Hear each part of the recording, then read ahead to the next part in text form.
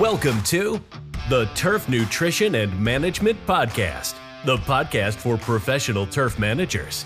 Here, we talk about the profession, the ever-changing products, and the business side of owning and operating a turf management company. Whether this is your first year in the business or your 20th, our discussions and special guests will help you continue to grow a successful business. Now, here are your hosts with 35 plus years in the green industry, Kevin and Doug.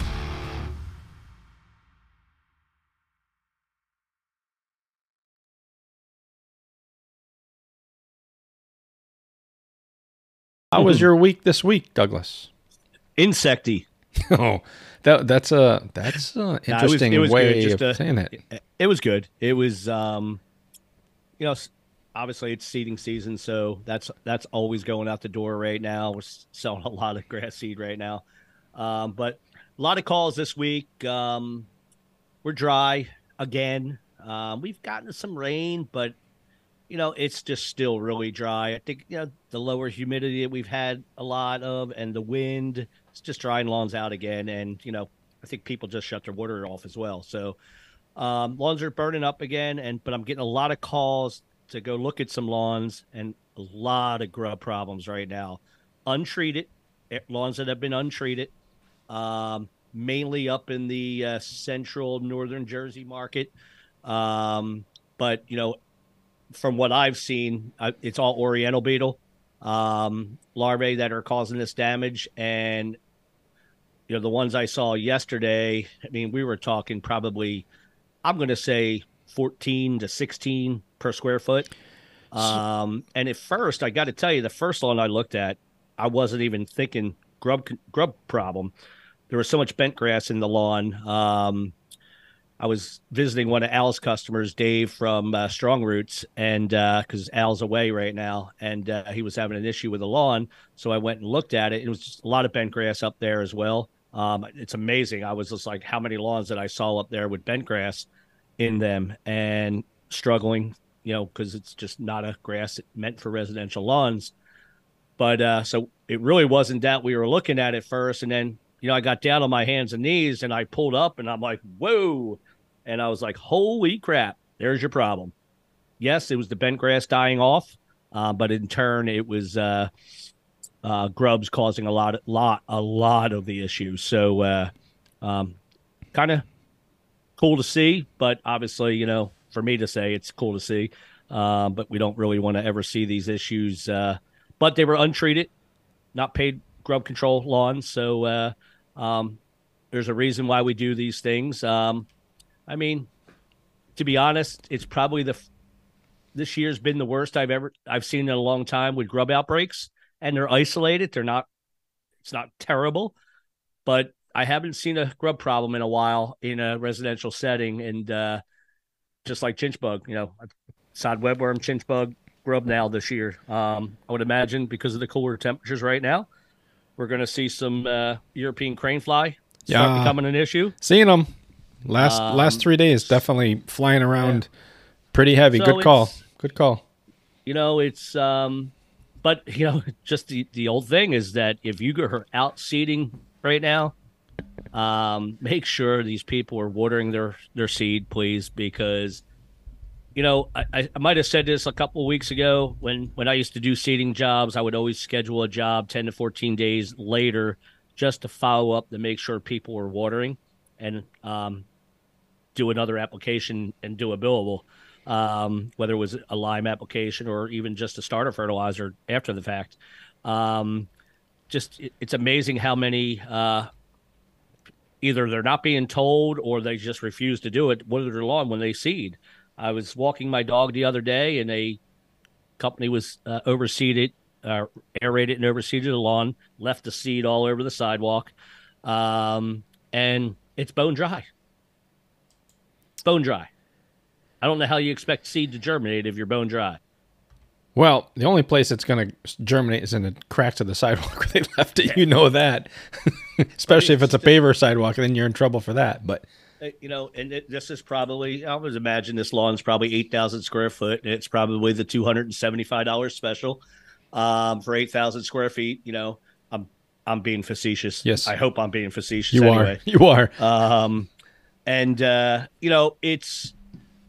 this is why, the professionalism in our industry needs to change a little bit, because we can't be leaving seed all over the sidewalk. When I tell you, dude, there had to be, I'm going to guess, probably 500 square foot of sidewalk, and there was probably a good 15 pounds of seed on the sidewalks. Why not blow it down and put it back into the lawn? Wow. I mean, you can use a shovel for that one. Exactly. And it was mind boggling. And then this morning, before I hit the road a little bit, I took the dog for a walk, and one of our national chains was out fertilizing properties today. And, of course, fertilizer left all over the sidewalks, and I made my phone call. I mean, it just, I chuckle, but I mean, it's disgraceful. It really is. Because I'm not going to say what national chain it is, and I don't know, but I do remember a national chain probably, 10, 12 years ago, the amount of negative press they had because of some accidental, we'll call them misapplications, chemical spills. That's still in people's minds. They still remember that to that name, fortunately, unfortunately, however you want to look at it, but in an industry whole, and when they see that again, they mark us as all the same.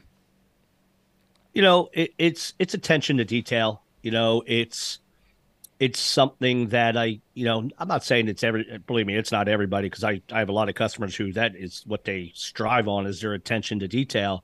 And, it's just like, even when you're seeding, an old handy tool, and I'll be the first one to tell you, I never used one back when I did it. And I just happened to see, Chris Stout, using one, and his attention to detail is something he strives on as well. And I went and bought one and touched up some areas that my son missed in my backyard. And, so it was actually a very easy thing to do. And for $30, I was like, wow, why did I ever think of this? What is it called? Because I called it garden weasel. Oh, the hand garden weasel. Yeah. Oh, yeah. All right. Because I saw him. He had a battery controlled one too. I didn't see that one. Yeah. I called it making cake. It looked like he was literally making cake. But no, I have a garden weasel. Yes, great tool. And there was a local guy up our area that came up with with all these new plastics, a garden weasel, like reinventing the mouse trap again. But this one had a spot where you could put your foot on it, little kickstand on the side or foot peg. So when you needed to add on some extra pressure, you literally would put your foot on it. It was slick as it was sold at our Site One. It was, let's see, was it Lesco at the time, or was it John Deere, or was it Site One? I'm not sure what name it was at the time, but he was pushing them, did a beautiful job of branding, the whole 9 yards. Not sure if it went anywhere. I haven't seen any around lately, but yeah, the garden weasel, good little tool. When I was on the golf course working back in the early 90s, we had this little foot tool. Actually, one of the retirees that was working for us was a retired mason, but he was very handy. And he made us a little, God, I don't even know how to describe it, but it was like a pole with a handle with a foot thing that had like spikes coming off of it. So when you needed to touch up an area that might have either got a divot taken off the green from some moron, or whatever, an area that's really locally dry spot, you were able to step on it and put some holes in the ground and get some water into it, or even put some seed into it.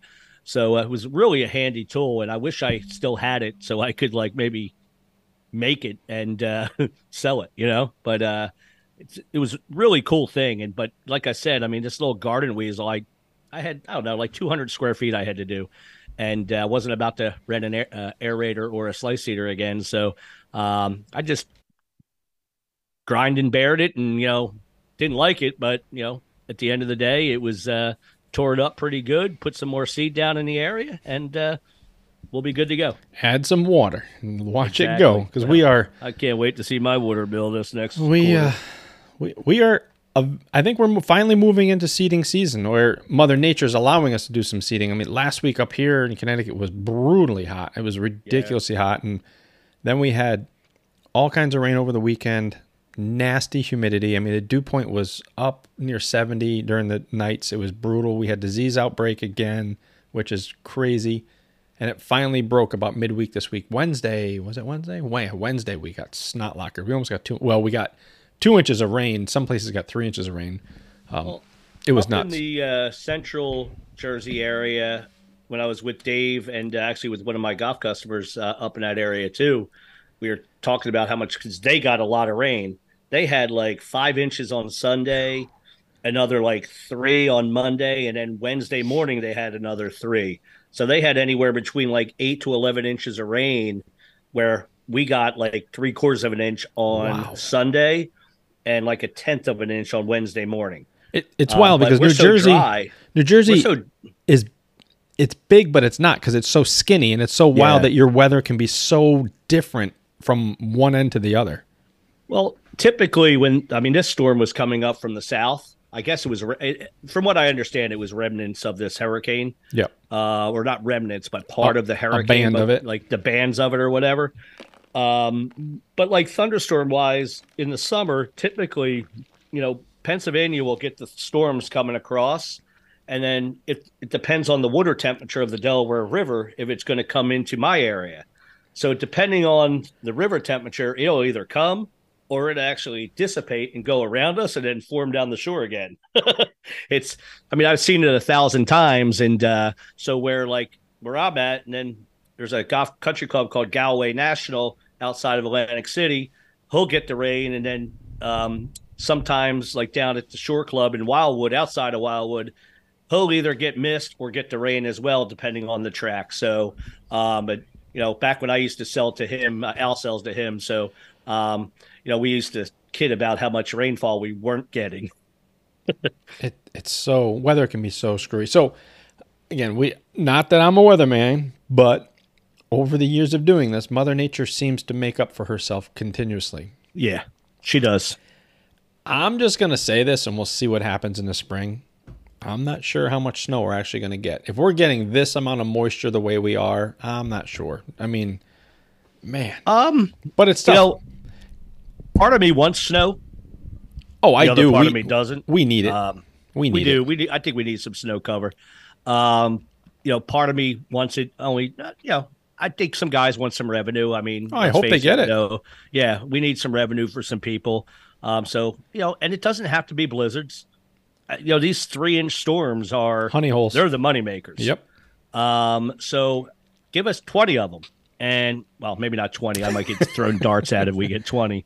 But give us some snow to make some money over the winter time, and but don't let it last all for 2 months or whatever. Just let it snow, let it sleet, whatever it might be, and then 2 days later, let us have some weather to go play some golf. And oh, geez, you really want it? Give me a break. Yeah, I love winter golf, dude. So that's the best time. Nobody's out there. It's funny because you hear stories of Mother Nature always rights itself. So is it going to continue with this moisture? And then you talk to the farmers, and a lot of old farmers would say it's not going to snow until the swamps are full, because they need that. The air needs that moisture as it comes across to continue building the storm. Like, well, our swamps are full. So, which one is it going to be? Is it going to be good snow or not snow? And we'll talk about that in April, I guess, when we know the results of it. Well, I guess it just depends on the track of these El Niños and La Niñas and all that stuff. And then, I don't know, somebody had mentioned to me about some volcano that's out in the middle of an ocean somewhere that is disrupting the weather. So I don't know if that's true or not, but it's just interesting what people come up with that will make the weather, tell us what the weather is doing because of something. So I mentioned that to one of my clients that is a retired weatherman, the volcano thing. And he says, Kevin, I don't know of that. Not that it's saying it's not happening, because I am retired. He says, but that happens all the time. And he goes, Hawaii is nothing but volcanic ground.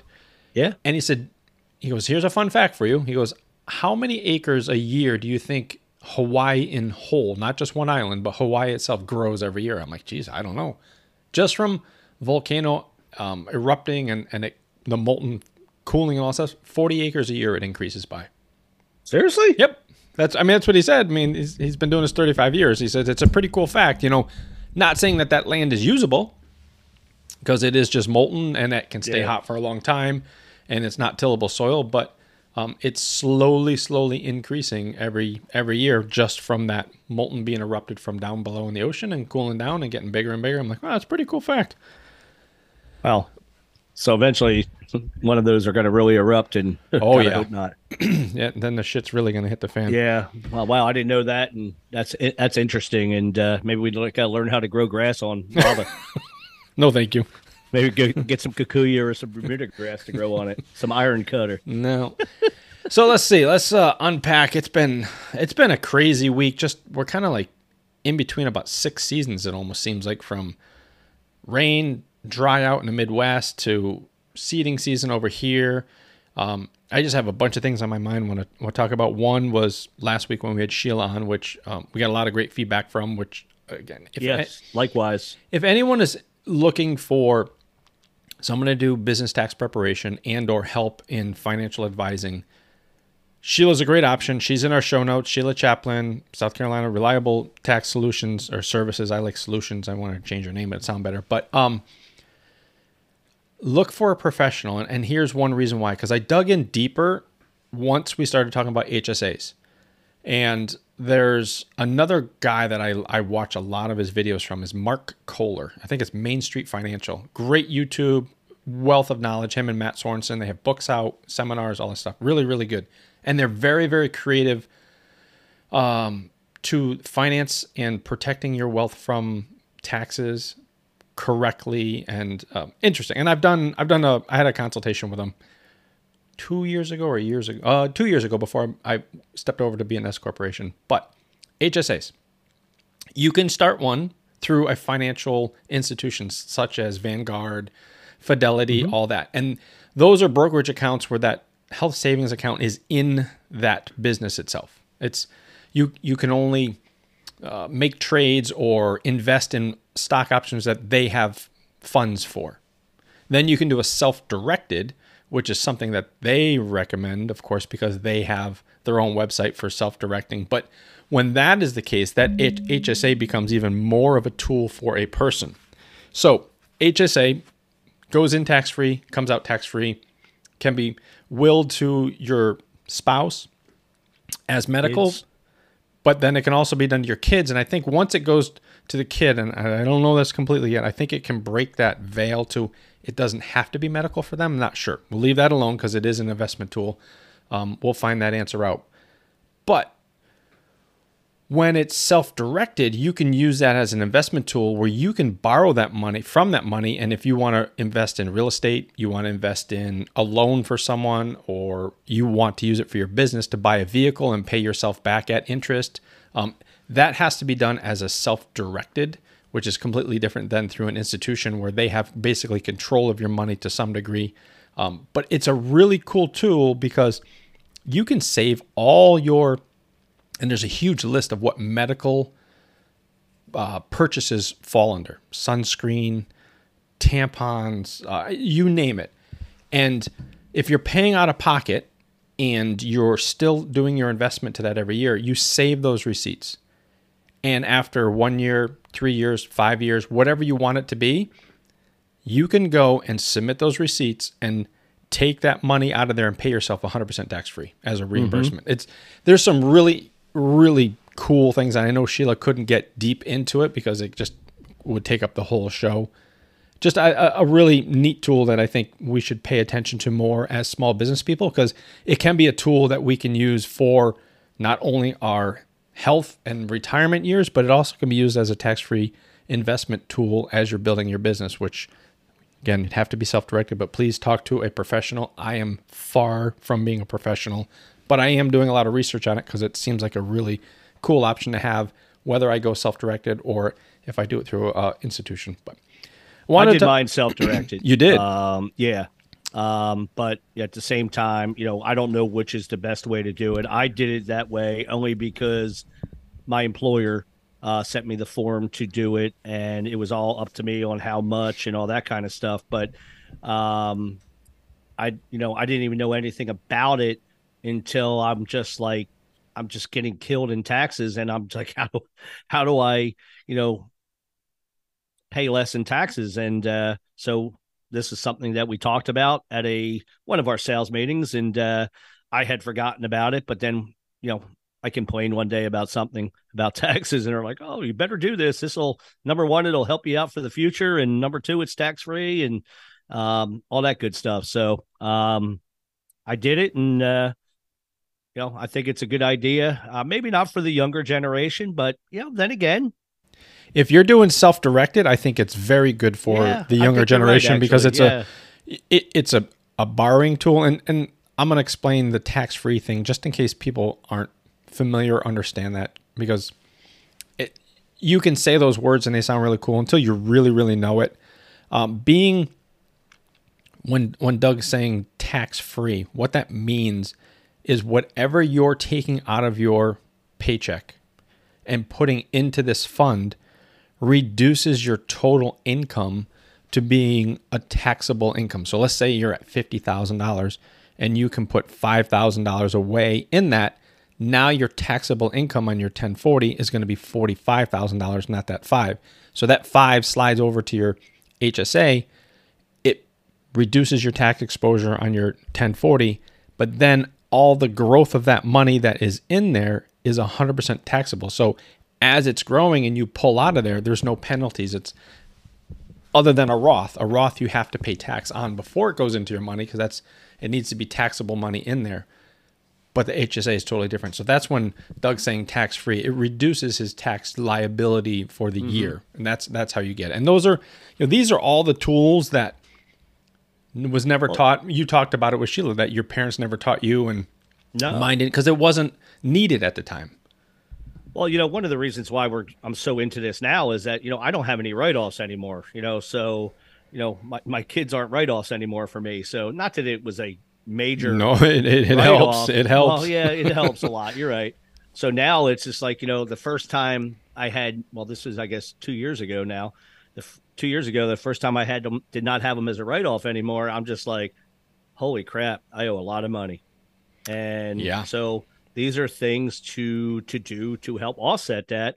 And look, I just do as much as you can. You don't have to go crazy on it, but just do as much as you can. And but again, no matter how old you are in the industry, if you're a young guy, an older guy, whatever, young lady, or older woman, start doing it, because it'll help you when you do retire. And it's a good thing, and these are things that we all need to talk about and think about, because I've always said, I wish I had that guidance when I was young. I have done that for both of my kids now, but I didn't have that, like Kevin said, when I was growing up, and I don't think he did either. So. No, and I'm gonna go back to a perfect example of this. When I was 18 years old, there was a kid I went to high school with. I'm just gonna say Brian. I won't go over his last name. And they were Jewish. And when you and I went to school, nationalities were kind of a thing, where this guy's Jewish, this guy's Irish, it just what it was. But his dad was one of the most amazing men. One, he was Mr. Olympia a few times, which is cool. Wow. Yeah, really cool dude. Everyone loved him. But he started with nothing. He literally had an apartment before Brian was born, and his sister and him and his wife had lawn chairs for furniture. The webbing one, the old webbing ones, that's what they had for furniture, self-made, grew up, ended up owning some healthcare facilities, and was just, he was giving to everyone. He took care of my grandfather, God bless him. Amazing what he did. You go into these retirement homes. My grandfather was passing away from lung cancer, and he got him a private room. He got him everything, and no extra charge for any of that. What a great man. But be that as may, that Jewish community, they teach their own business and finance and money. And everyone says, "Oh, but the Jews have so much money." Well, because they educate the young, and they teach them that the worth of money is very important, and they have their percentage of what they can spend, what they're going to put away, and what they're going to invest in. And I remember Brian, we're going to the bank. I was going to make my car payment, and he was going to put money in his retirement account. At 18, I'm like, "What's that, Brian?" He goes, well, this is what it is. And da, da, da. So I went and talked to my dad about it. And he goes, you're too young. You don't need to do anything like that. Oh my gosh. And I had the money. I was landscaping. I had a pocket full of 50s all the time. I could have put in $500 back then when I was 18 and never touched it again, type thing. And yeah, I wouldn't be a millionaire today, but the power of time on investment. So you young folks that are out there, please, please, please, please take advantage of the time that you have in front of you. Even if it's $100 a month, it's just huge. Go talk to a financial advisor. Spend an hour with somebody, and a financial advisor, and they will show you what to do. You just tell them how much you can afford to do.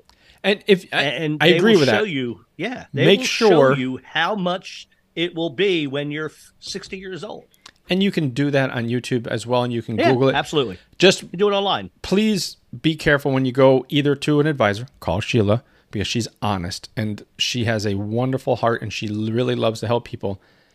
And two, when you get into these funds, you want either free or extremely low cost whatsoever, because the way they make their money is off of your money, and then they want to make it off of a service fee because they have your money. So most of them that are good and legit larger ones, they're called no load fees. You want to make sure that you're not paying for them to manage your money, because they are, but they're not. It's just a big matrix of 10,000 people have this stock, 10,000 people have this stock of this portfolio that they're in, and they manage it from there. There's really not one person managing yours. It's just a mass number of buys. So don't get caught up on there where you have advisors that want to contact you all the time and make transfers and change here and change there, because every time they move a fund, they're going to get a piece of the pie when it's that way. So just do your homework, because you can run up a bill quickly, and you want to be, you can do it completely free. You can go into, let's say, a Vanguard, 100% free, sign up free, put money in there, let their company, their matrix, make the changes and investments for you, and just watch your money grow. If you want to learn more about it and make some changes yourself, awesome, down the road. But to get started, let them do what they do. That's what they do, and they're good at it.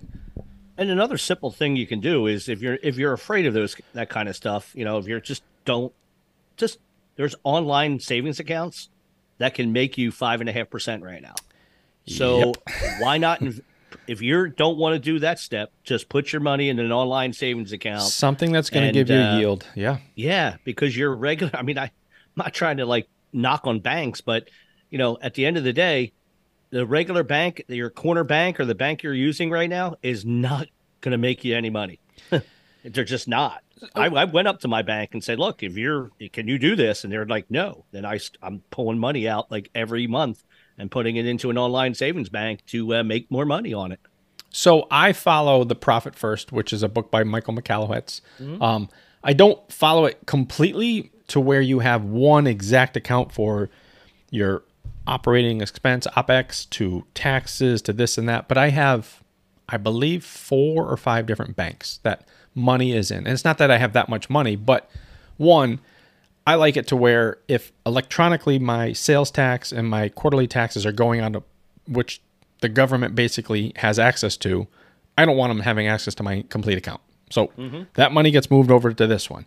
And then this one goes over to this one. And this one goes over to my payments for this.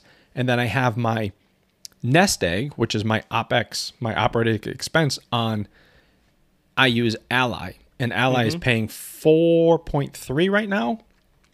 And it's, it's funny. Doug and I can talk about back in the day when CDs, all that stuff, we're actually paying decent money at the time. And then as the economy changed and money became cheaper and cheaper, that's when you guys, as younger people, didn't see these returns in savings accounts, bonds, CDs, all that stuff. We all played with that because my first mortgage was 9.75, and that was a great rate because our credit. And the guy said, this is a great rate due to your credit and the amount of money you're putting down. Now we're at 7 and people are having a cow. Okay, housing costs weren't as high as they are right now, but interest rates were that high, but they were also paying us for our money that they were lending. And that's all it is. A bank. I went in to start my 4th bank account in the beginning of the spring, local small town bank. Sitting down with the guy and we're talking. I'm like, sir, and I won't call him his name because whatever, but we'll call him Tom. Tom, do you realize that a bank is just a Ponzi scheme? He sits back with his arms behind his head. He's like, explain to me. I'm like, John, you're going to take this $5,000 and I'm going to start with this bank account, right? And what are you going to do? Those three people over there in the window are going to take out my $5,000. I no longer have it, but they have it.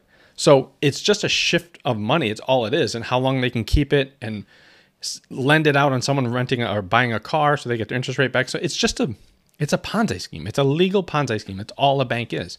Well, if they're out lending your money out, you should be getting some money back for that. Yep. And it's starting to come back again. And, my goal was having the Ally account was to have enough interest in there for the year to pay X amount a bill one time. That's just cool. It's a free payment on one bill that I have, which we've never been able to do before because I think an average bank is 0.002, which works out to like $21 for the year if you had $1,000 in there.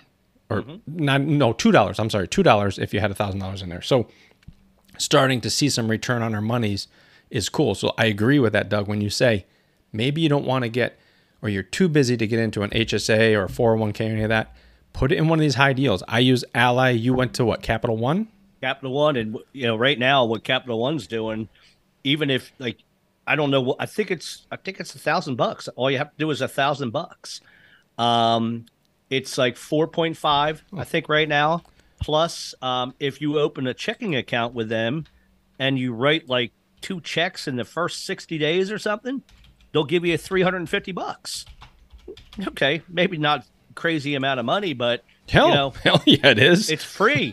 In my eyes, that's free money. So that happened after I opened my account, so there's no sense for me to do it. But just in the last few months that I've done it, I mean, I watch the interest and look at the interest that I'm making in my bank, my regular bank, and I'm like, God, I should just take it all out right now and put it into this thing.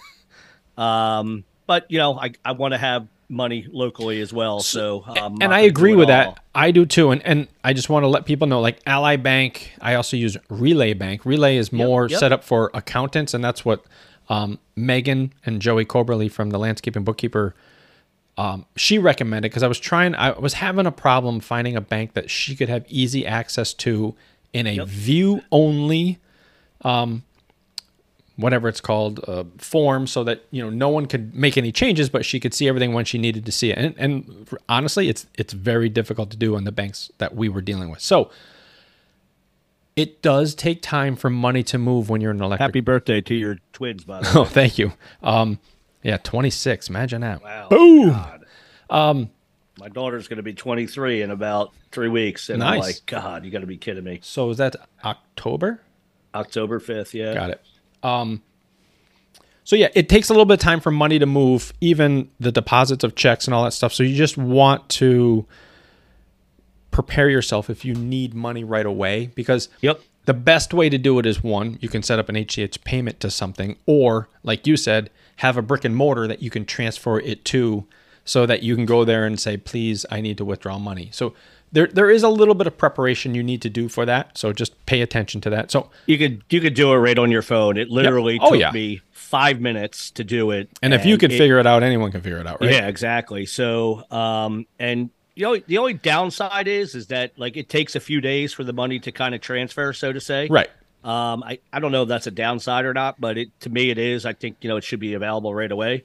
But I know, like, I set my daughter up in one of these and my son, and with theirs it transferred like within a day. So it just, depending on the financial institution you're going to do it with. I did theirs with Discover because they got some money for doing it through them because they were under a certain age.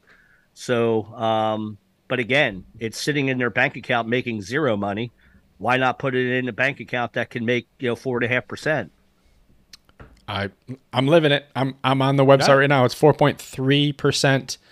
And then they have some other add-ons that you can get if you meet some other criteria, but they don't list them. They said, you can contact us and get furthermore. So it's, again, 4.3. That's what I think I'm getting. 4.2 at Ally. I'll check that in a minute. But we'll wrap this up on the banking. We'll move into some other things, but we're going to... All right, welcome back. We had a quick break there. We had to do a little technical stuff on the back end. Things weren't lining up the way they needed to be. But So yeah, that's enough of the banking stuff. There's always so much to learn. Mark Kohler on YouTube. We have Sheila Chaplin. You can always reach out to her. She's in our show notes. She was on last episode. Definitely look into that. So what else do we have, Douglas? I'm going to talk steel green for a little bit, if that's all right. No, that's fine. I'm just, like I said, it's going to be diarrhea of the mouth. I got all kinds of different things. So well, we could talk about also their programs that are coming up and their price increases that are coming. And right now is the best time to buy. So cool. So today was another start of the day. Today's this round for me is kind of the hodgepodge because we have seeding going on.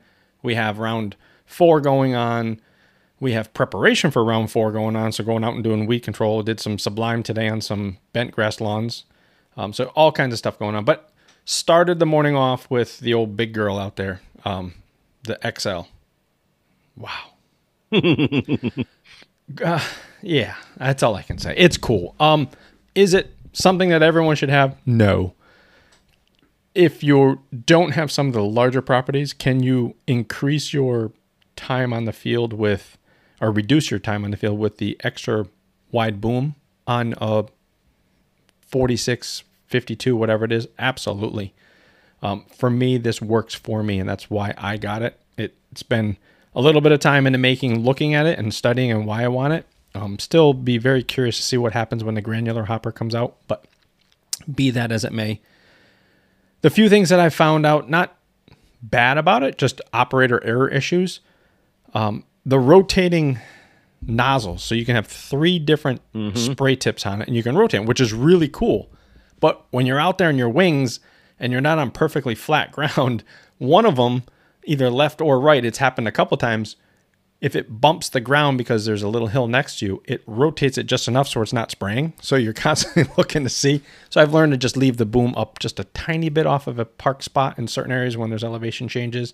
Matt was asking, he's really interested in how it would work and he's going to come play with it. But when you have the boom out in front, you just have to think different than when you have the boom out and back. So instead of driving into a corner, you back into a corner and you pull out. So it took a little time for that. One of the properties I did today, it would have been faster with the small machine, but it was in between a couple stops and it had a ton of trees. And it was tough cutting that in and getting it right and all that stuff, but it is what it is. She likes the fuel. Woo! Man, she's a thirsty girl. 35 horse Kawasaki. Holy Jesus. I never even thought to even ask you about that. Damn. Wow, that's good to know. Yeah, again, it's going to go to production time and cost of production time. It's going to be a wash because I went to one of the sports fields. It's $700,000 or 700,000 square feet all combined. Two different locations. And it was, one full tank is 8. It's an 8-gallon tank. I went through like 1.5 tanks for that day, but that's 750 feet, So I haven't done any matrix and math. I'll do that over the wintertime, but yeah, I almost had to do the walk of shame for a gas can. I'm like, I looked down at the gauge one time on one of my paths. I'm like, oh, I should go back to the truck and top this puppy off because I'm a long way from the truck. So yeah, she likes the fuel. It's good to know. The light. This morning I was out early. Son of a gun! You could actually go out at night and do that. It's that bright and that wide where you could run. Yep, you could run passes. And believe it or not, the soccer facility that you went to, Sports World.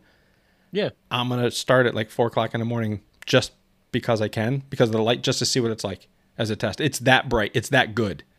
Wow, that's actually really good to know. I actually have a few golf courses that are interested in this, but unfortunately they just can't buy it yet because their budget isn't out for 2024. And I guess technically we could try to figure something out, and maybe I'll have to make those phone calls. But at the end of the day, that's actually very good to know because, could you imagine a golf course going out and spraying fairways at 4:00 in the morning instead of having to wait until the sun comes up? Yep. Now, granted, it could be, a liability thing that they still wouldn't do it that way, but maybe get out an hour earlier ahead of play is a huge, huge thing for the golf market because it gets worse and worse with members complaining that, every time I play golf, I got to get, slow down because the guy's out spraying. Well, You want green grass? You'd be surprised to some of the things that. Wow. Anyway, it's that entitlement on golf courses that is out of control. But anyway, that would be ideal if they could get out an hour or two earlier, just to beat that member traffic or even a public course. I mean, I'm talking to one of my public courses right now that I didn't even think about that. As soon as I tell him that, or he listens to this on the podcast, I'll bet you I get a phone call right away. I will fire it up tonight in my yard and take a picture. It's impressively wide. The only thing I am going to do, is I am going to mount a light on the same switch for the backside. Small, just a small light so you can see behind you if you need to back into something. Because, I mean, where I live, I don't have any ambient light from street light or anything. It's dark here, and you're in an abyss. It's completely black behind you. It's cool. It's like being out in the ocean with just your headlight on or spotlight on, and then behind you just like disappears. So I tried it this morning. I'm like, wow, with the foam marker, no problem at all. Not even worried about it. Can't wait to do the soccer field, actually. Wow, that's awesome. That is absolutely awesome. That's like, it's so bright. Like when I don't really go striper fishing all that much anymore, but when I used to, I used to have this light that went off my hat that I put on, and dude, you could see 200 yards out into the water. That's awesome. That's how bright it was. And so that's awesome that you have that luxury on that machine. That's great. Yeah, good thing. It's a good piece that they put on there that comes standard. I haven't tried the hill assist on it yet, which is wild. I should probably try that one time. But I've been on flat ground, which is good. I've lost the 52 down embankments way too many times. I don't want to test this. Yeah, I don't want to see that picture, dude. No, I don't want to test it. That's the gun that they put on there is a gallon nozzle on that thing. So I'll stay here. I'll spray it with the hose. No. What else is there?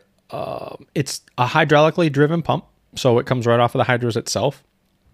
So you have to be running at max RPM at all times. So you drop it down, and the pressure will drop down. So that's one thing. The agitator recirculator is no joke. It moves water. Baffling. Actually, with the combo that I'm putting down right now, it must be the organic nitrogen I'm putting down. It gets pretty frothy. So there's a gigantic head in there. That's how much volume of water it's running through. Actually, very impressive on how much it's recirculating. There's a prime button on there, so if your tank does go dry and you are reloading, you hit the prime button, and it basically primes the pump in the system, so you don't have to sit there and wait for it and bleed out your lines, which is pretty cool.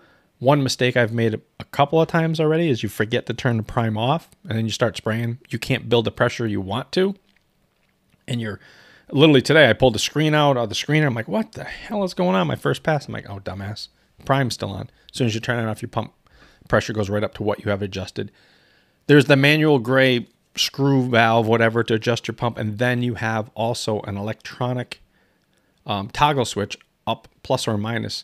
And each time you bump it, it goes up or down 1 PSI, which is cool. So you really can fine tune your PSI. I'm running 40 right now at 5.6 miles an hour. Half-gallon nozzles, it's sweet. I'm getting more and more comfortable. Not that I wasn't uncomfortable, but now I'm swinging this thing around like I was running my 52. It's like, yep, I gotcha. It's funny. One of my I picked up a new customer up in North Jersey, and we delivered his 52 last week, and I was not aware of the crate that these things come in. It's no joke. It's amazing. Like, Keith had sent me a picture, and I'm like, oh my God. But I mean, I understand it because it's, getting put on a truck getting out here and whatnot. But, it was just, wow. I couldn't even believe it. Interesting. Yeah. So far, like I said, everything has been cool. The more and more comfortable I get on it, I can see myself using it on smaller and smaller properties. When I mean small, I'm not talking 15,000. Yeah, I got you. Today, I did one of the town properties, and I have a bread and breakfast right across the street from it. I'm like, I always do it in combo. I'm like, it was a little bit more work on some of the cut-in, but it worked, and that's 22,000 square feet and some obstacles, but both of these properties were on the main drag in town, and man, the looks that I got, people pulling over, workers, landscapers, one of the private academies, the town employees, they all came over. I'm like, anyone want to drive it? I got 3 more weeks of this. You can drive it all you want. Cool tool. It's going to become the bigger one's going to become a popular machine in the sports turf, even municipality who people take care of their own property still, sports turf and golf, because number one, it's so much less expensive than these so-called golf-only machines out there. I mean, even with the GPS unit and all that, which I don't know anything much about of that standpoint yet, it's like half the cost of a Toro. So, it's very versatile. You could put a hopper to spread with it, once that gets done.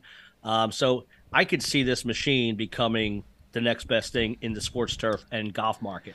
And here's another piece for a municipality. So I mounted a 15-gallon. I was going to ask you about that. That thing is cream of the crop. Nice. So for just right now, I'm cleaning up. So I don't have to, whatever's in your tank doesn't have to have herbicide and you're wasting it. So I'm just cleaning up some ivy that's through that comes out in the fall time, some breakthrough on the edges. It's in it. Yeah. Anyway, that's cool tool. Steel Green will take my advice from that one. There'll be a piece for that. But I think of municipalities because we have a couple towns that do that where they treat and they have their license to treat their guardrails for sightline and all that stuff. Yeah. That thing does 10 miles an hour. You can take your boom and angle it so it's just above the guardrail and have just one boom on. And once you're at your location, you can drive down to your application speed of whatever you have it calibrated for your product of 5 miles an hour. But then in between each guardrail, you can do 10 miles an hour to get to it. It's perfect for a town for guardrail, evasive, fence line, all that stuff. It for the price of the machine. And I'm not saying it's giveaway money, but it's a very useful tool for not just golf, not just sports, not just for me, but municipalities could use the heck out of that thing. Oh, definitely. And, I have a municipality that I deal with, 2 of them that I deal with, and they both have the Z sprays. And, but I can see both of those municipalities buying this machine in the next year or two, just because they have a labor issue. Even in municipalities, they can't find people there either, which is amazing to me, especially with the benefits and the pension plans that they have, or retirement packages, whatever you want to call them. But at the same time, this will be a game changer. Like my one does about 80 acres, another one does about 150 acres. So it's going to be a game changer for them. And there's a lot of like complexes out there that try to take care of their own, and this, should be something that grows into that market. And if you're in that market, right now is the time to buy. There's going to be at least a 4% increase on these machines. Right now, you get free parts credit and an extra year warranty, which doesn't sound like a lot, but it is. And there's financing available. So contact your local Steel Green dealer and see if they can hook you up and get one done now if you're interested, or at least talk to them and see the price difference, because I think the 52, it's like $1,000 difference. The increase will be $1,000. Yeah. It's roughly about that. Yeah. So since you mentioned the word increase, ran into my insurance agent yesterday, broker, agent, whatever. Mm-hmm. Not so much on the business side of the increases, but what they're finding in homeowners insurance for properties of anywhere from 30 to 100% increases. He had one guy that we both know in town, and his policy was $2,400, and his renewal came over at $4,200. Yep. No claims. No claims.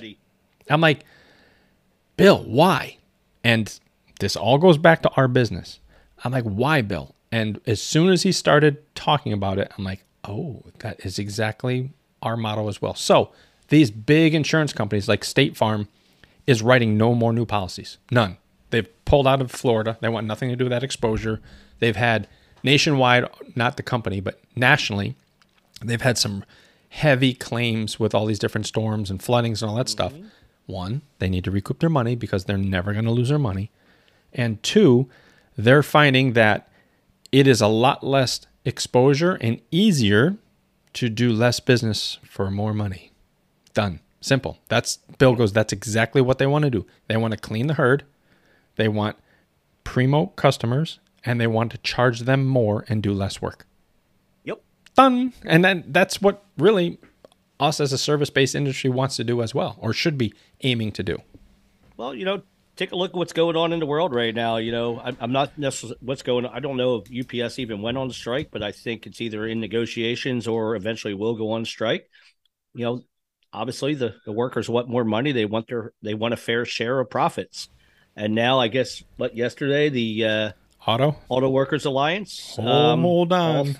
Yeah. What? No, the car prices are going to go through the roof. Yeah. They went on strike and they want more of the profits. And I read something else today of some other organization I can't remember what it was, but they're going to go on strike. And it's,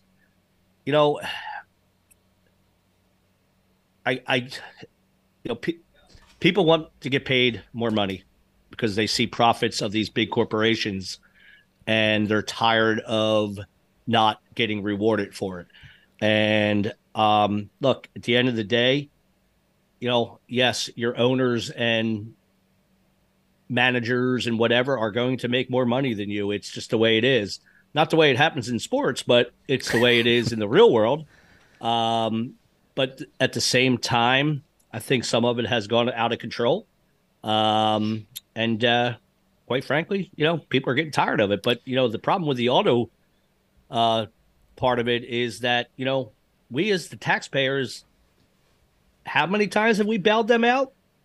So, and I'm just going to let everyone in on a dark, dirty secret. If the UAW gets what they want with their negotiations and strike, the owners aren't going to take any less. That's correct. The money's coming from us. Yep, 100%, dude. They're never going to lose a reduction in their profitability. Nope. That's all pass through. It's like your pass through entity that's going to go right back to your 1040. It's all just going to be passed on to the cost of the car that you purchase, or the parts that you need to buy for the car, or the service you do at a service dealer for that exact brand. It's not going to come from the multi-billion dollars. And yeah, are they making tons of money? Sure. Is that my problem? Nope. Did they do it with help of the government? I still have a freaking thorn on my side of GM because of that. You brought that up. Sorry, just old school. But it's funny because I start looking at GM trucks. I'm like, damn, they look pretty good. But it's still like, son of a gun. I went through that when we bailed them out for no apparent reason. Mm-hmm. And now here we are. We're going to get shoved right up our rear end again. Oh, it's, that, I mean, me as a taxpayer, I would never want to see that ever again in my life, that we bail out some corporation because they were stupid. That's not my issue. It's not any taxpayer issue. It should have never happened. And it's, suck it up just like the rest of us do. If we don't have money to spend, what do? We don't spend it. Figure it out. You know what I mean? Figure it out. Exactly. Like we all try to figure it out. I know how to manage my money. Learn how to manage your money. And I hope we never see that ever again in our lifetime because, in my opinion, it's total BS. Well, the easiest way to learn how to manage money is not have any money and not have the endless funds for it to come in. So many of these businesses like GM, that was a perfect example, is no different than the college student that blows his weekly allowance or whatever he has on beer and then goes back to mom and dad and says, hey, I need another $200 for the week. Oh, here you go. Never is that management of money ever going to learn. And that's what GM did. We don't have to worry about the business. Jeez, we're just going to get it from here. It's sad. And yeah, did they not do it again? Sure. But did it all hurt us? Oh, absolutely. That deficit's not where it is because it's not there. No doubt about it. Anyway, no more politics. But back to Steel Green. Great machine. Yep. Very happy I purchased it. I see myself investing in a bigger trailer. My trailer handles it fine. Now I'm getting greedy. I want that and my 52 with me so I can just kick tail. Because I can see, I can understand that. But it just makes sense because you're going to need, is that a double axle where you'll need a? I'm double axled now. I have an 18-foot enclosed, 6'9" foot high. It fits no problem. Are you going to need your medical card? I have that. You get a big, okay, you have that. I have a CDL class 1. I've had forever, medical card. I just want the room. I need a 20-foot trailer instead of an 18 so that both of them fit in comfortably. Because I can build a route for just that big machine. It's just you're driving by when you could literally swap machines from the front of the trailer to the back of the trailer when you pull up to this house, to that house, to this house, and just take names and check them off the list like there's no tomorrow. So I'll look at that over the wintertime. Nothing I need right now. I have a couple different trailer options right in my yard right now that I can go with, but it's right now I just empty everything out, put it in my enclosed, just have that. I don't want to, it's an older trailer. I don't want to stress the hell out of it and have 2 machines in there. Could I fit it? Probably. I don't want to do it. I want a heavier duty trailer than what I have for all that. Gotcha. No, it's, I agree. It's a great machine. Everybody that I have talked to, they love that machine. Everyone that I've sold one to, they love it. It's funny though. I think you're going to see a little bit of a lull in these things right now because I think people are scared of what's going on, afraid of the economy crashing, not so much crashing, but they're holding on to their money a little bit more now. Not spending as much or just waiting till that machine totally goes before they buy a new one. And I think that goes with trucks and trailers and all that kind of stuff as well. Because like you were talking about homeowners insurance going up. Well, guess what? It's not going to stop there. So be prepared for that your insurance for your vehicles is probably going to go up on your trailers and all that kind of stuff is probably going to go up. It sucks, but we have to figure out a way to put those costs into your application cost and raise your prices because those things are not going to go away. And you can't take the money out of your pocket to pay for that. Correct. And the nice thing about it is that he did confirm that us as business owners, renewals on business plans are not seeing anything crazy of an increase more than like 3 good. Yeah, 3 or 5%. That's all I cared about. I'm like, where am I going for business numbers next year? And he goes, really? He says, only seeing like 3 to 5%, which is kind of normal, nothing crazy. He goes, homeowners is where it's at right now just because of the claims and Big Brother wants their money back. They're not going to settle for any less. At the end of the day, if you're not a smart person, if you think about it, it just makes sense. They can't just keep paying insurance money and, thinking that it's going to be recouped one day. It's just not going to happen. With all these big storms happening and, remember whatever that hurricane was that went through Louisiana quite a few years back. That annihilated that city and surrounding areas. Well, guess what? Your homeowner's insurance goes up to help pay for those things. But this is why things go up. It's just the way it is. Yep. It stinks. So just a blip on the radar. Just wanted to talk about increases since you mentioned the word increase. Steel Green's going to have one, and it's because the increases are being passed on to them. Stainless steel is more money. Rubber is more money. Labor's more money. Everything is costing more. And I know they're going to be very methodical in what they bring for an increase. That's just something that they need because they're not looking to be this gouging company. They're very well run, very family oriented style business. They're going to get what just they need to make sure they can deliver the product and the satisfaction of you as a client getting a wonderful product, which is bulletproof. It's awesome. And their service is, wow, unbelievable. Cody is ridiculous. And just even when you place an order for a machine, within a day or two, they tell you the day it's going to ship. Keep in mind that unfortunately they're at the mercy of transportation as well.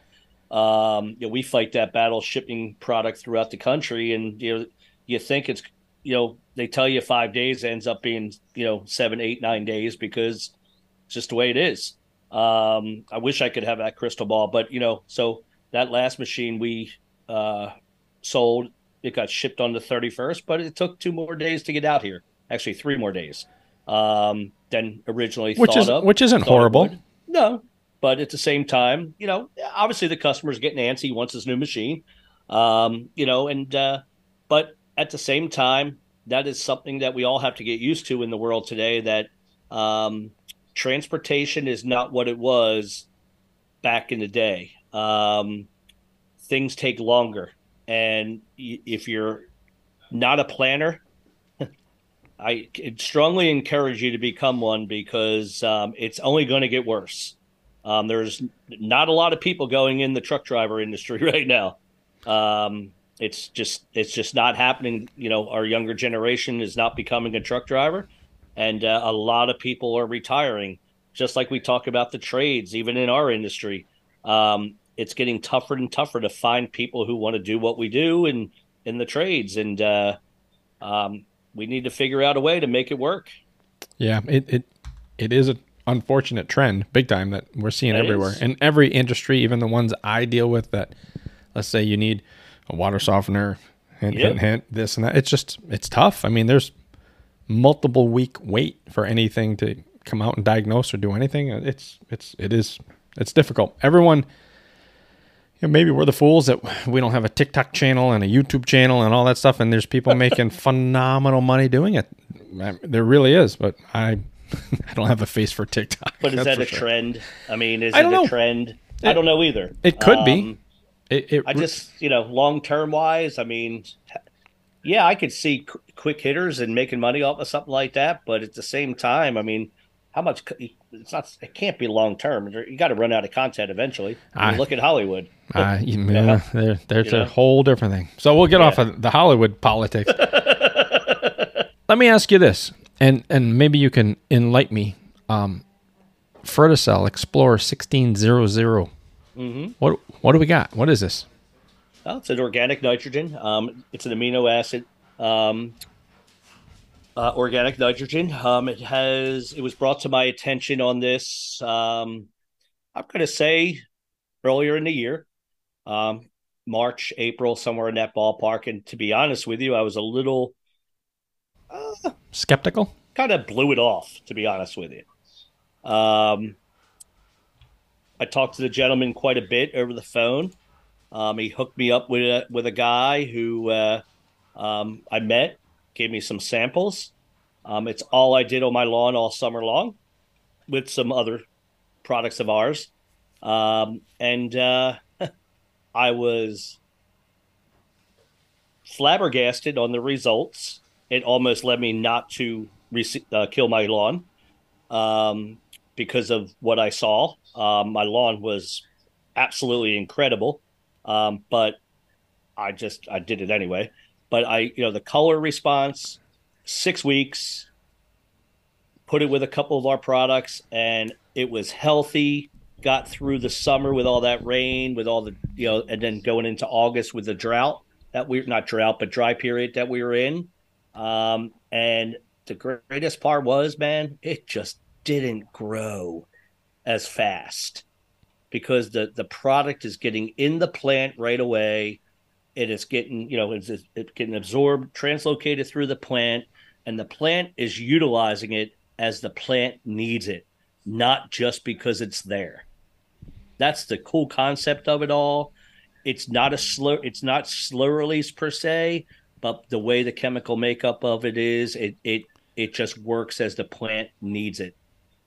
So I am using this application in conjunction with other products, the Biosynergy, Biofusion, Octane FE, and mixing is very easy, which the first couple times I'm like, how am I going to do this? But I think I explained to you the first time I played with it, it's like pancake batter. Yep. Dry pancake batter. And I mix it in a 6-gallon bucket with my little drill bit mixer, and I just turn it into a liquid solution there. It's not calibrated, but I measure it out as a dry powder on a scale to what I'm going to be putting it out with, calibration, yada. We can talk about that, but we don't need to. And at first it's like pancake batter, literally, when you add water, and then 2 to 3 minutes later, like I'll walk away to do something else, it's turned right into a solution, completely liquid. It's a light brown, looks like a bucket iced tea. It's exactly what it looks like. Mm-hmm. And then I add that into my tank that I'm mixing, and then I go and finish filling and put all my other stuff in there. But I was reading, and this kind of was interesting to me because I always want to learn, and I actually didn't know this, but most of us are using 3 forms of nitrogen. And there's 4. I didn't know that. So the 3 are nitrate, ammoniacal. So that's anything of ammonia sulfate, whatever it's going to be, in urea. Mm-hmm. The most misunderstood form of nitrogen, this is right from their page, is soy protein hydrosilase. I was going to say that, but most people don't really know what that is. So right. Yes, that is the source. Correct. And it's wild that, we've all for years of thinking, there's just 3, there's 3, and you get it this way, you can get it through salt, you can get it, but now we've got soy protein. So now from soy, we can get an actual plant-based nitrogen that can be deemed as an organic nutrient formula for grass. And the cool thing is there is zero salt in that product. Zero. Again, all these things just seem too good to be true, but you tested it. This is something that you didn't talk about for a while on purpose, and you went through the ridiculous heat we had this summer putting it out. You put it out at very, very, very low rates. 2 pounds of the acre. Yep, which is 0.73 pounds of product, dry ounce pound per 1,000 square feet at a half gallon rate, however you're going to do that, you're going to double that. So it mixes great. I can't wait to see. I just started putting it out last week, so I really haven't had the time to see any change in anything yet, except from the email that I got. He wants to see it yesterday. But so again, this is when I did my swap from application 3 to application 4 and 4 to 3. This is my second liquid app of the season. I had great results with the other products of the BioFusion, Octane FE, and now we're going to boost it because we're getting closer to fall. We want to start feeding our plants again. So that's when we made a decision to start adding some more nitrogen into this application, which this is going to give us a nice liquid feed, which I can't wait to see the results. It's, I'm going to actually this weekend, I'm going to put the starter fertilizer version of this product down on my lawn. I did put a quarter pound of an 814-1 down on when I seed it. I cut it for the first time today, and look, it's coming in awesome. The bluegrass hasn't really even started. It probably just started now, to be honest with you. So that'll start to really fill in. And I'll be honest with you, since I cut it, I'm just like, wow, it's amazing just cutting grass, how it stimulates the growth. But so tomorrow or Sunday, I haven't figured it because I got to close my pool tomorrow and how long that's going to take. I'm going to put the 5-10-10 down and see how that works as a starter fertilizer. A lot of people are going to the liquid side or water soluble side for putting nutrition down at seeding time, putting some goodies down at seeding time. And so I want to see what this does. If it really stimulates it, whether it makes it grow a little bit more or makes it, grow laterally. It's going to be interesting to see what it does. I'm really excited to play around with that. First thing I got to do is I got to clean out my backpack sprayer first, because the last I haven't had weed control in there since the Sublime application, but I just want to clean it out before I do anything like that, because God forbid any residue in there could cause any issue. You're going to hate yourself. It'll probably end up being Sunday, because I'll probably let it sit in the tank for a few hours and through the hose and whatnot, and then rinse it out, do it again, rinse it out, and then I should be good to go. So you're going to do the 5-10-10, you said? Yes. I'm just looking at that cut sheet right now, just out of curiosity. Cool website, actually. Very informative website, which is nice. Yep. Again, we're always trying new things. Doug was the original guinea hog. There's 3 of us out there, me and 2 other guys that are running it right now out on their main fields just to see what it's like. So I hope to drive by a couple this weekend that should have about 6 to 7 days on it, and some cooler temps that should bump things around.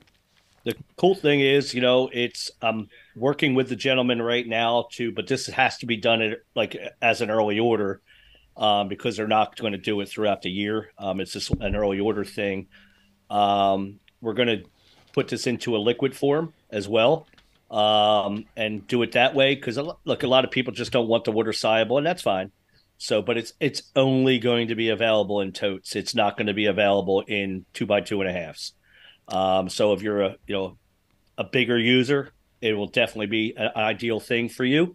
I don't know what the cost is because we haven't even really formally talked about it yet, but we talked about it just because. I do have a few sod farms that I think they're just going to prefer liquid, so it's probably going to happen that way. But anyway, it's a very encouraging new form of nitrogen, and you don't need a lot of it, and that's the cool thing. You're not putting a lot of nitrogen out. It's just more efficient, and it has no salt. And golf courses, especially down in this South Central market, where it's really popular, are using it all over the place, and they're lucky if they're doing a pound of nitrogen a year and having some really good success. So, but in turn, you're not just doing this, you're adding goodies in there as well for the soils. You're, adding some other things to give you a little bit more color to it, so to say. So at the end of the day, I ran some programs for a couple of guys, in golf for fairways, and my God, it literally was saving them about $7,000 a year in nutrition. So why would someone go this route compared to melting down like a 4600? Because melting down urea takes a little bit more time. Okay. It's not saying that you can't do that, but I also don't think you're getting the longevity out of urea unless you use a stabilizer. But, keep in mind, stabilizers are urease inhibitors. And during certain times of the year, urease inhibitors, they're not as great as people think that they are. They tend to, I don't even know how to describe it, but they tend to almost store it in the plant and not let the plant utilize it, and then plants get discolored, turf gets discolored, and by the time it even gets rain or anything that's going to make it work, it's just out of the plant. And so there were some urease inhibitor issues this year. I've talked to a lot of people across the country about this, and we talked about it, and I'm like, pull it out of your program. And sure enough, I think it was about 4 or 5 guys, all of them said flat out that as soon as I pulled it out of the program, their lawns responded pretty quickly and got back to the way they needed to look. So urease inhibitors are great. But you got to be careful at certain times of the year. And, certain products, out there that you don't even know about are urease inhibitors, like Yucca. Yucca is a urease inhibitor. No matter which way you slice it and dice it, it has urease inhibitor capabilities.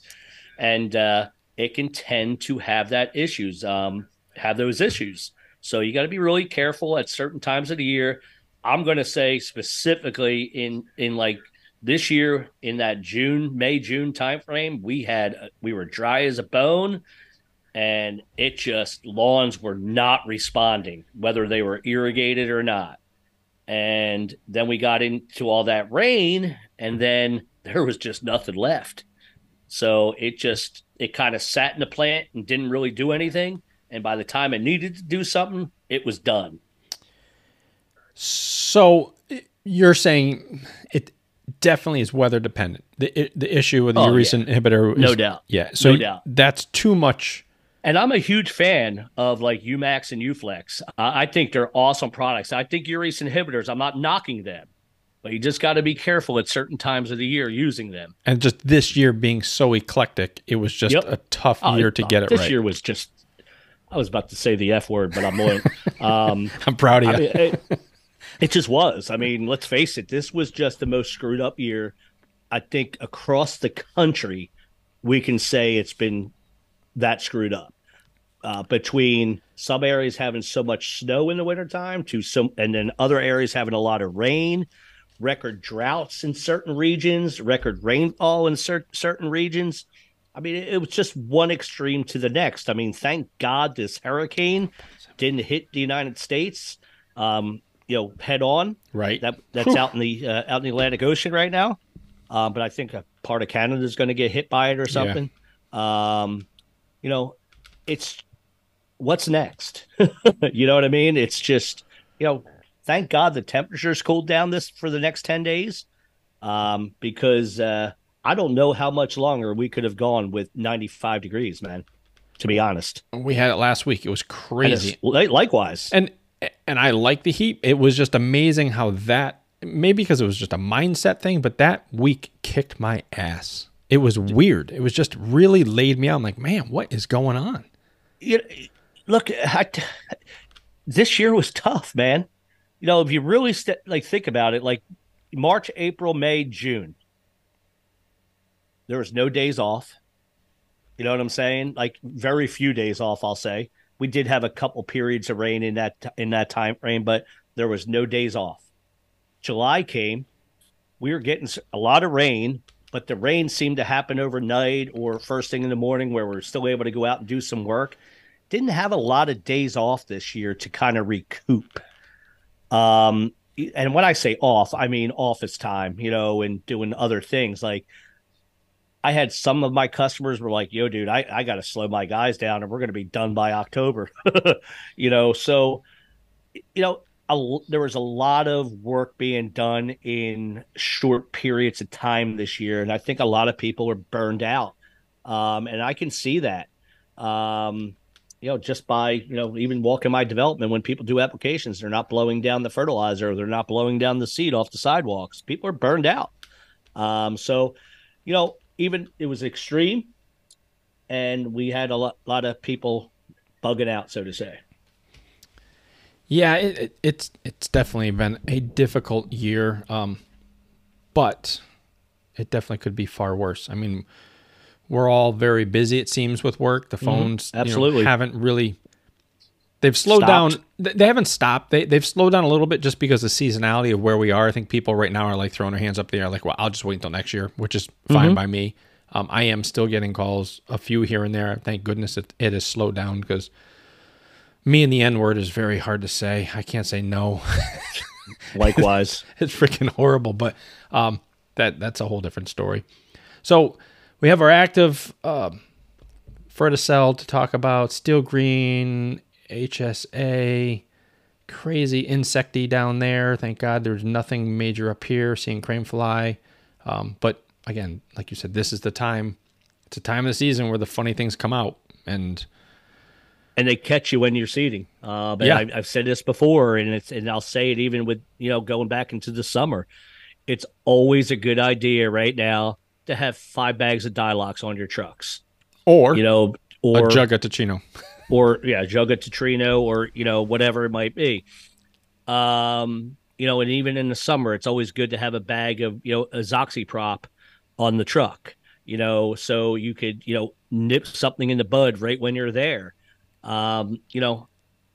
It's one of those things that it's, I know granular is more expensive and all that stuff, but man, like the other day, being with the guy yesterday with the grub control, if there was just Dialox on the truck, he could have done the job right there. Yeah. You know what I mean? Not have to come back. So, and it's to nobody's fault. We're hoping that we never have these problems, but there's always a problem that comes around. Just like, having a backpack on your truck and having, in the summer, having nuts edge control ready to go, or green Kalinga control ready to go, and those kinds of things. It's, we do that, but we don't have that bag of Dialox on the truck for a grub problem that we come across. And a lot of times it might just be very isolated spot on a curb strip or around a tree that got eaten up throughout the year, or at that June and early July time frame when they're out.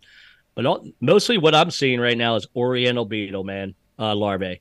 They're, and they are a lot of, like, the ones I've seen, a lot per square foot. So, at the end of the day, it's a good idea to have these things on the truck. And I know they cost money, but they're not going to go bad as long as you don't leave them out in the rain.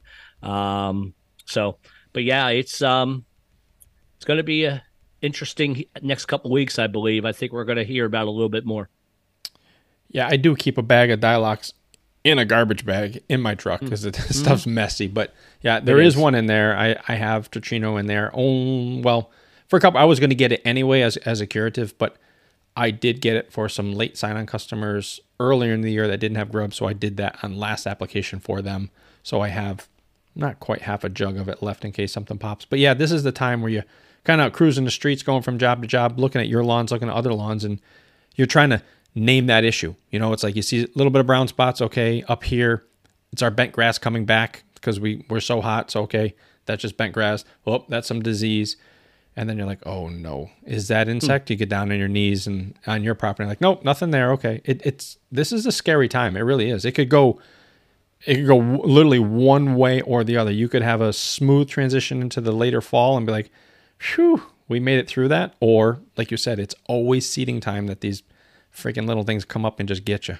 And the worst, like here in New Jersey, and because I can't speak for all the other states out there, but here in New Jersey, it'll probably be worse next year because Aceleprint is going to be the only thing to use.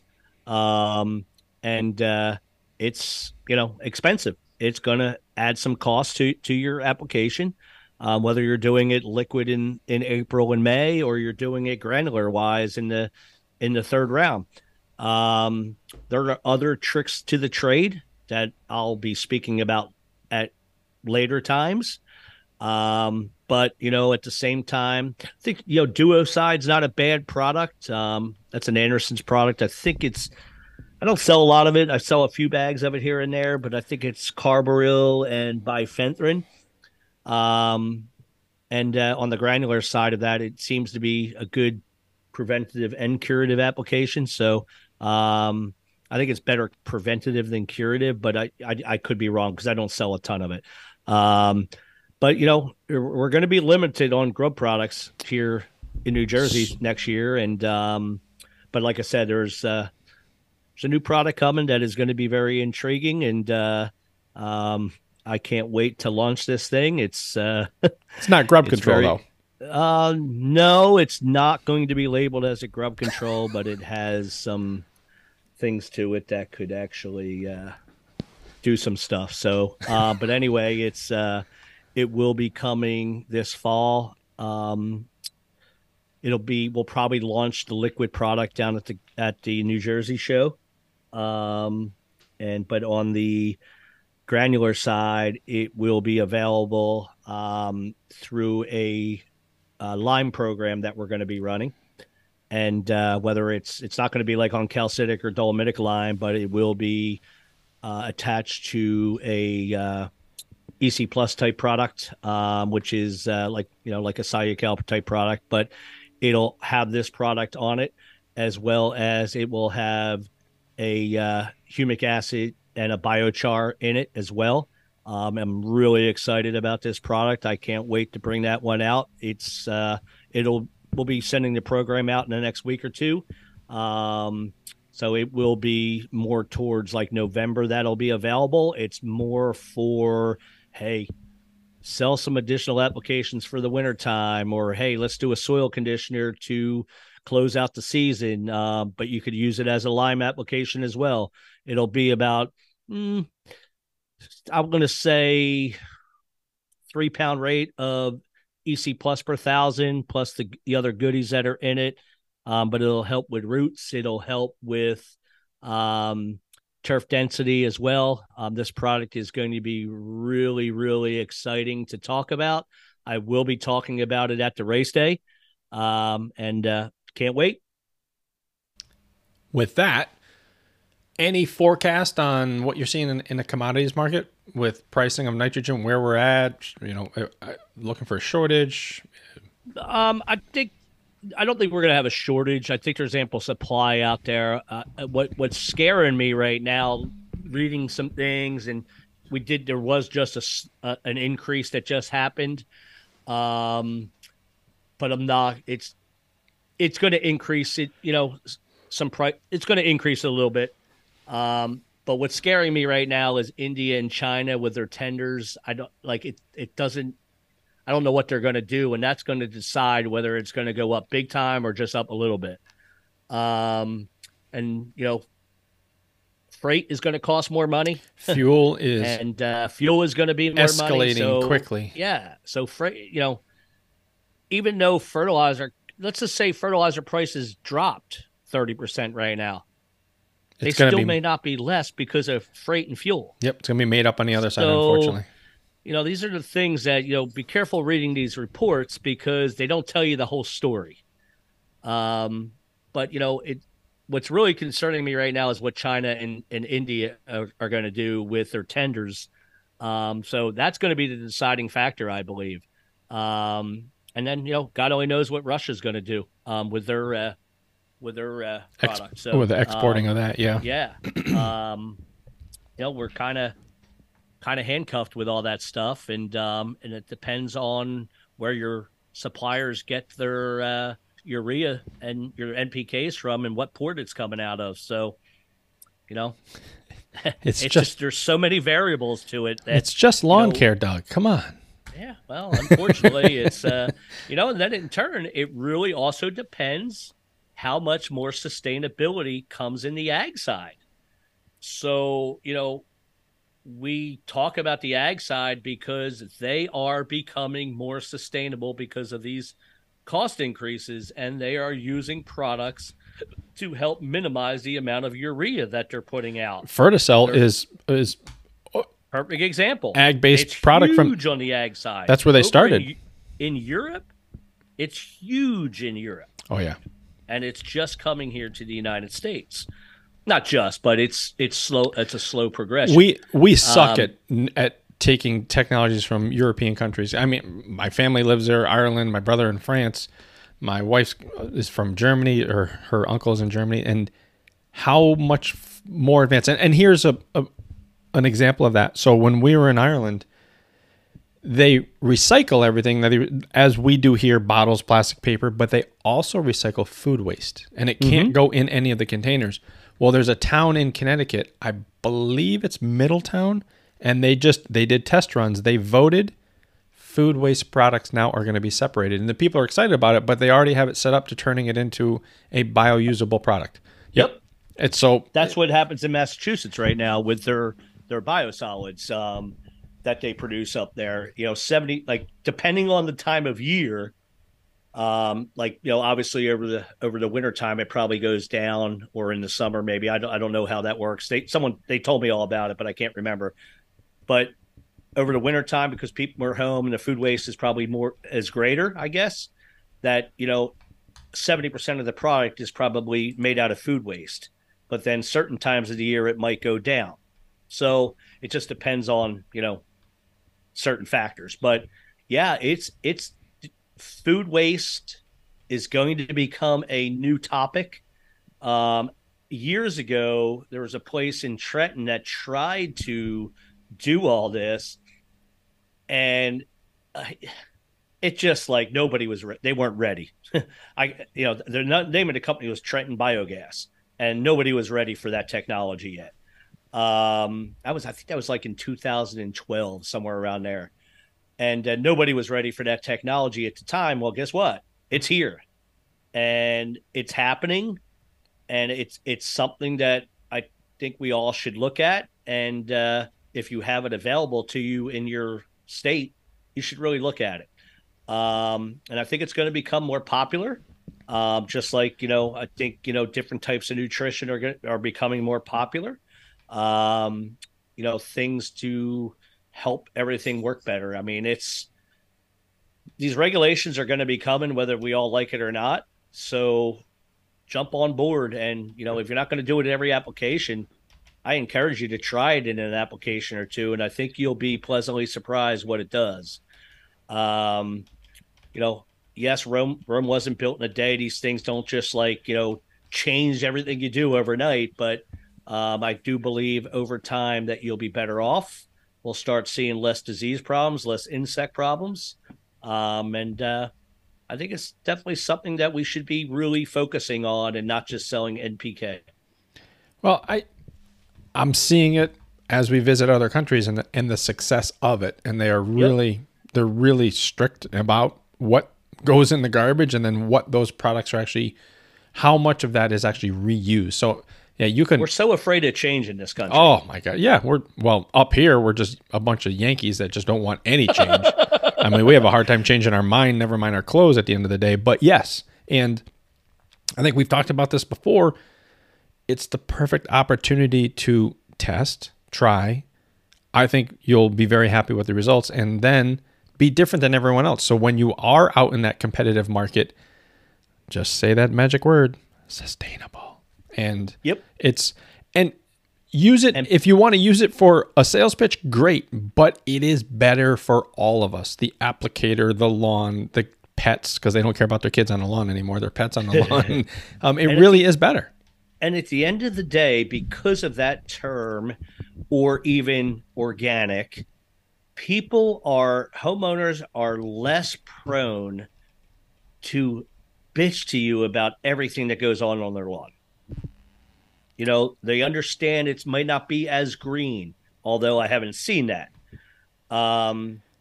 Yes, if you're going straight organic granular fertilizer, is it going to take a little bit more time to get that sustainability? Yes. And color response?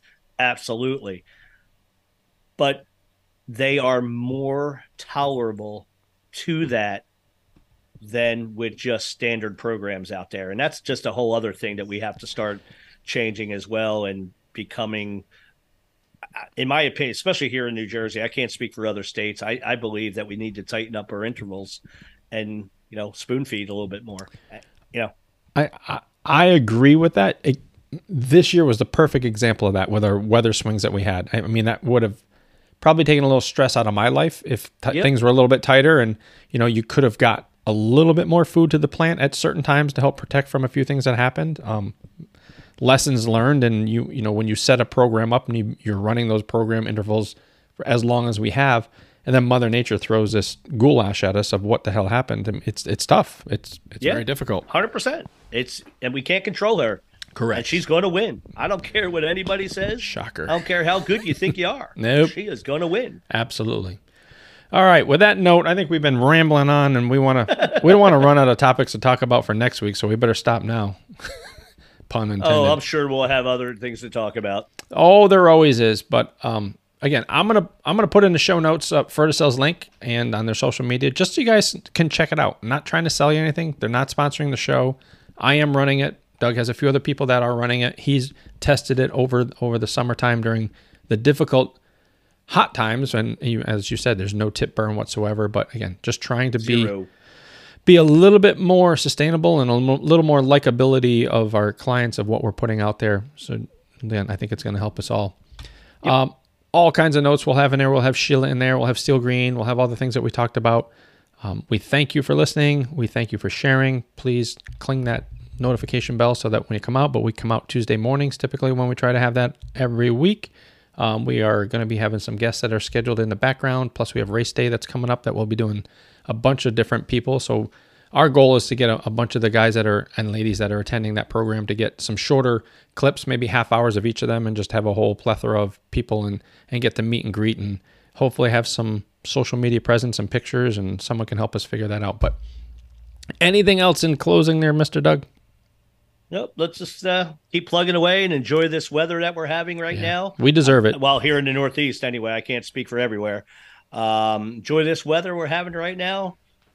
Punch a lot of holes, put a lot of seed down, and let's just, again, let's get to the end of this year, hopefully sooner than later, and everything will be honky-dory, and then plan and make some changes for next year. Yeah, exactly. Awesome. All right, guys. Great word, plan. Everyone have a great week out there. Make sure that everyone's safe, following the rules that you need to follow to keep yourself coming home to your family every day, because you're doing it for them and they're not doing it for you. All right. Absolutely. Have a great week, guys. See ya. Thanks for listening to the Turf Nutrition and Management Podcast. We are always interested in topics you want us to dig deeper into. You can submit a topic or a question from the link in the show notes. Please like, subscribe, and leave a review on your favorite podcast platform, and share with your friends so we can all be better turf managers and successful entrepreneurs.